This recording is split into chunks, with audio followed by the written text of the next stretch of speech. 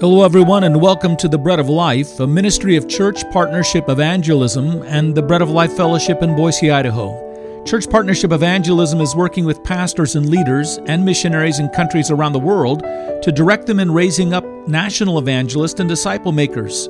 God is blessing, and many are coming to Christ. Thank you for your prayers. To learn more, go to traincpe.org or breadoflifeboise.org. We take up a second look into the last 10 verses of Romans 7 today. It's a challenging passage as it lays out before us the total collapse of our own fleshly powers before the law of God. We are not able in our own power to follow the law of God into salvation. It only condemns us. But after salvation has come, the Christian can default to a belief that they can go forward in their new life in those same fleshly powers. And Paul is telling us from experience that this strategy will fail us. Just a really brief review over what we talked about last week. Last week we basically asked a question about this I that Paul is referring to in this passage. And the question we ask is Paul speaking about his life prior to coming to saving life in Jesus Christ? Is Paul basically speaking about his life before he was a born-again believer? Because it sounds in many ways like it. You remember in Romans chapter 6, Paul says that we've died to sin, but here in this passage, it seems like sin is still alive in Paul. He's struggling with it. So maybe Paul is referring to his life before he was born again. That's the one idea. The other idea is, or is Paul speaking about his life in the present moment, in the present hour? Is he giving an expression of something that is contemporary with Paul at the time in which he's writing it? And what we ultimately concluded was that only a born-again man could say some of the things that are in this text. Only a born-again man could say that he delighted in his inward man after the law of God. Only a born-again man could say that he had a mind, or the mind to follow and obey the will of God and the law of God, because when Paul speaks of the mind, he's not speaking of the working of your brain cells. He's speaking of the spirit, that's new spirit that comes upon a man. We also said that only a born-again individual could look into their behavior and their conduct and see the exceeding sinfulness of it. The exceeding sinfulness of the impulses and weakness of their own moral powers. And finally, only a born-again man would long for a deliverance that was completely apart from himself. The born-again individual doesn't just discover that he needs Jesus to save him from the penalty of his sins. And Jesus, I just want you to save me from the penalties of my sins so I can go to heaven. But the born-again man, once he experiences the saving power and life of Christ, wants to know Christ working through him throughout the rest of his life. He wants to see God being magnified as the one who saves him from beginning to end. Now, we get confused in this issue. We can confused on that very matter, and we're going to talk about that more today. But deep inside, the born-again person wants to say, like the song that's sung, Jesus led me all the way. It was all by him. It was all of his working. It was all of his power from beginning to end. We don't want to take any credit for ourselves. The question might be asked, how do you know that you're going to go to heaven? And the believer doesn't say, well, there was a time in my life when I realized that Jesus, and I put my faith and belief and trust in him, and because of my faith. No. He says, God awoke my heart to see the exceeding sinfulness of my life and my powerlessness to save myself. And then God moved me to see and understand that he had done it all for me in Jesus Christ. And he turned me into repentance, brought me to believe and trust in that salvation alone. And my hope and my rest is in him alone. And having begun there, then we don't go out and say, but now I'll do it all myself. Well, actually, that's what we do. But that's not deep inside what we want to do. And so when Paul is writing this, in a sense, he's writing this so that we can clear up a bit of confusion. We have to conclude here that Paul is speaking here to the Christian, and he's speaking as a Christian, and he's relating to them in the present realities of the Christian life. He's actually making an honest assessment of himself when he stands in his own strength before the law. And that's the big issue that's being addressed throughout this chapter, is the law. And even as a regenerate man, Paul is describing the attitude of the regenerate man as he regards himself before the law, or as he learns to regard himself before that law. At least he's identifying himself in a certain way. Paul is looking at himself as he stands as flesh and bone before the law of God. Just what he is in his own physical and psychological energies before the law of God. And he sees and he allows that there's nothing in himself to carry out that law and fulfill it. So what Paul is trying to do is he's actually trying to correct some confusion that comes along in the believer. Here, Paul says we, when he begins this conversation. He says, we understand these things, and then he starts speaking of himself. And so at the table at this moment in his conversation, he's addressing the believer. The individual has come to faith in Jesus Christ, and many of these individuals are young believers. They're new believers, and he's speaking to them as well. And he's teaching them a lesson through his own experience in his own life, and he's trying to clear up some confusion that may still come to them because of patterns that they haven't been able to break free of. And here's the first point of confusion. It's this. It's the confusion to believe that you can go forward in your salvation resting in your own fleshly powers. It's the confusion that believes that your own physical and psychological strength, after having come to Jesus Christ and found his salvation from the penalty of your sins, that you can now march forward and somehow rescue yourself from the power of sin.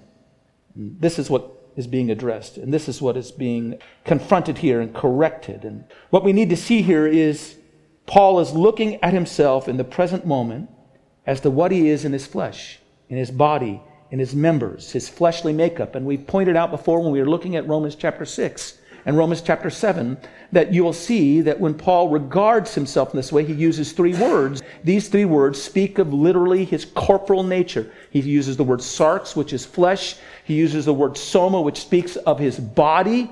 And then he also speaks of his members and that part of him which are just basically extensions of the physical activities of his body. And so Paul is looking at himself in this way, his fleshly makeup, his unique genetic contribution that shapes him for who he is. And he says, I am carnal. That is, I am of the flesh. Now he's describing that part of himself, sold under sin.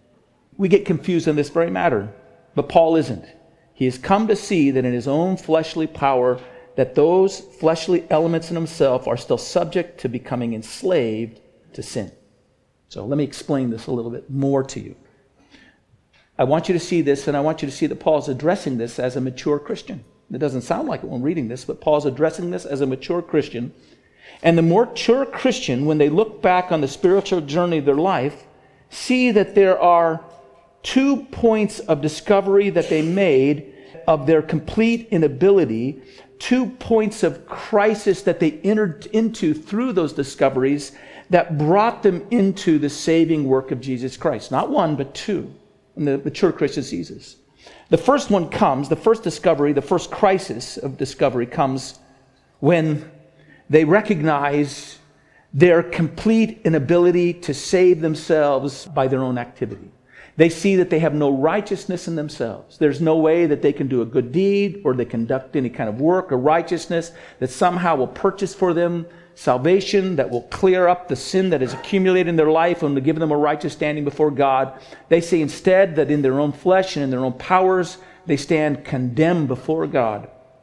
And in that sense of condemnation, they cry out for God, that God would deliver them and God would save them and God would provide a righteousness for them that is not of themselves. And in that moment, they're born again. They're saved. They're given new life. And that's that first crisis that they pass through. That's that first moment of discovery. That's that first time in which they were awakened to their sinfulness and they were granted repentance and they turned in faith to Jesus Christ and they were transformed or changed. They converted to follow him and they were given new life. They were regenerated. They were given new life and God then began to pour into them by his Holy Spirit the witness of his presence and his life and his power, and they were transformed. And that was a wonderful crisis moment of salvation.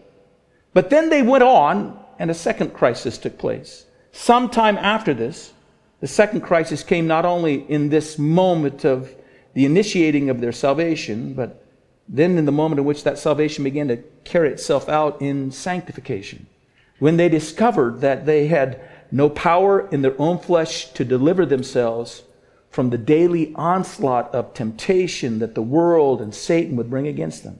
When they found, and when we find that we cannot live holy lives that we want to live in order to fulfill the law of God. And this is a second crisis.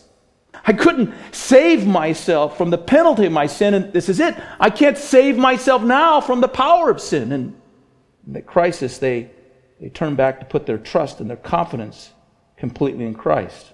So let's look at this second crisis of faith a little more fully, and that's the emphasis I want to have into this point here, as Paul's clearing up this confusion.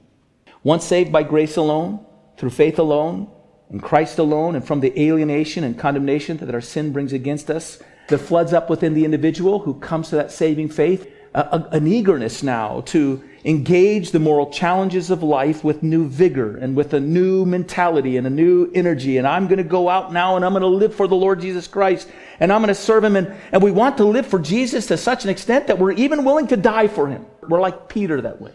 You'll remember in Matthew chapter 26, when they're celebrating the last meal, that the Lord Jesus tells all of His disciples that very night that all of them are going to be caused to stumble because of Him and they're going to depart from Him. And Peter voices his own protest. He says, Lord, even if everyone else stumbles because of You, I'll never be made to stumble.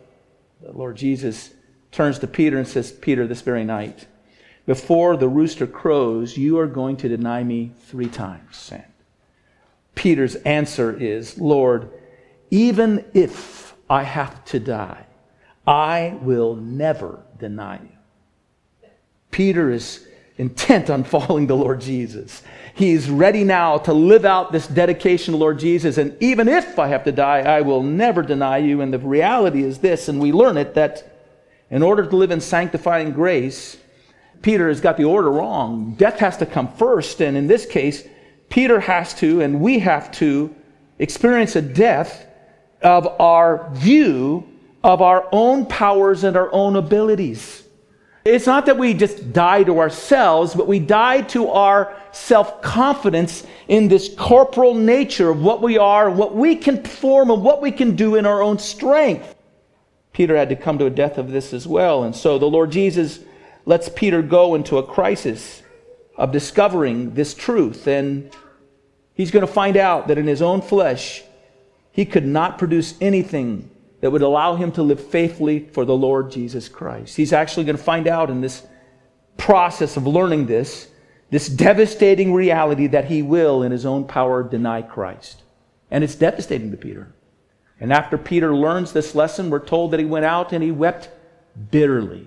And what Peter was having in that moment was "O wretched man that I am, who will rescue me from this body of death" discovery. And this is exactly what Paul is sharing with us in Romans chapter 7. He's sharing with those that he's writing to his own discovery. The confusion of self-confidence to achieve your own walk of holiness is dealt with in this tremendous crisis. And this is the crisis that Paul is talking about. And last week we said this. We said that Paul is speaking of the born-again believer who discovers the ongoing weakness of their flesh when they attempt through the achievement of following the laws of God to accomplish a holy life. And they find out they can't do it.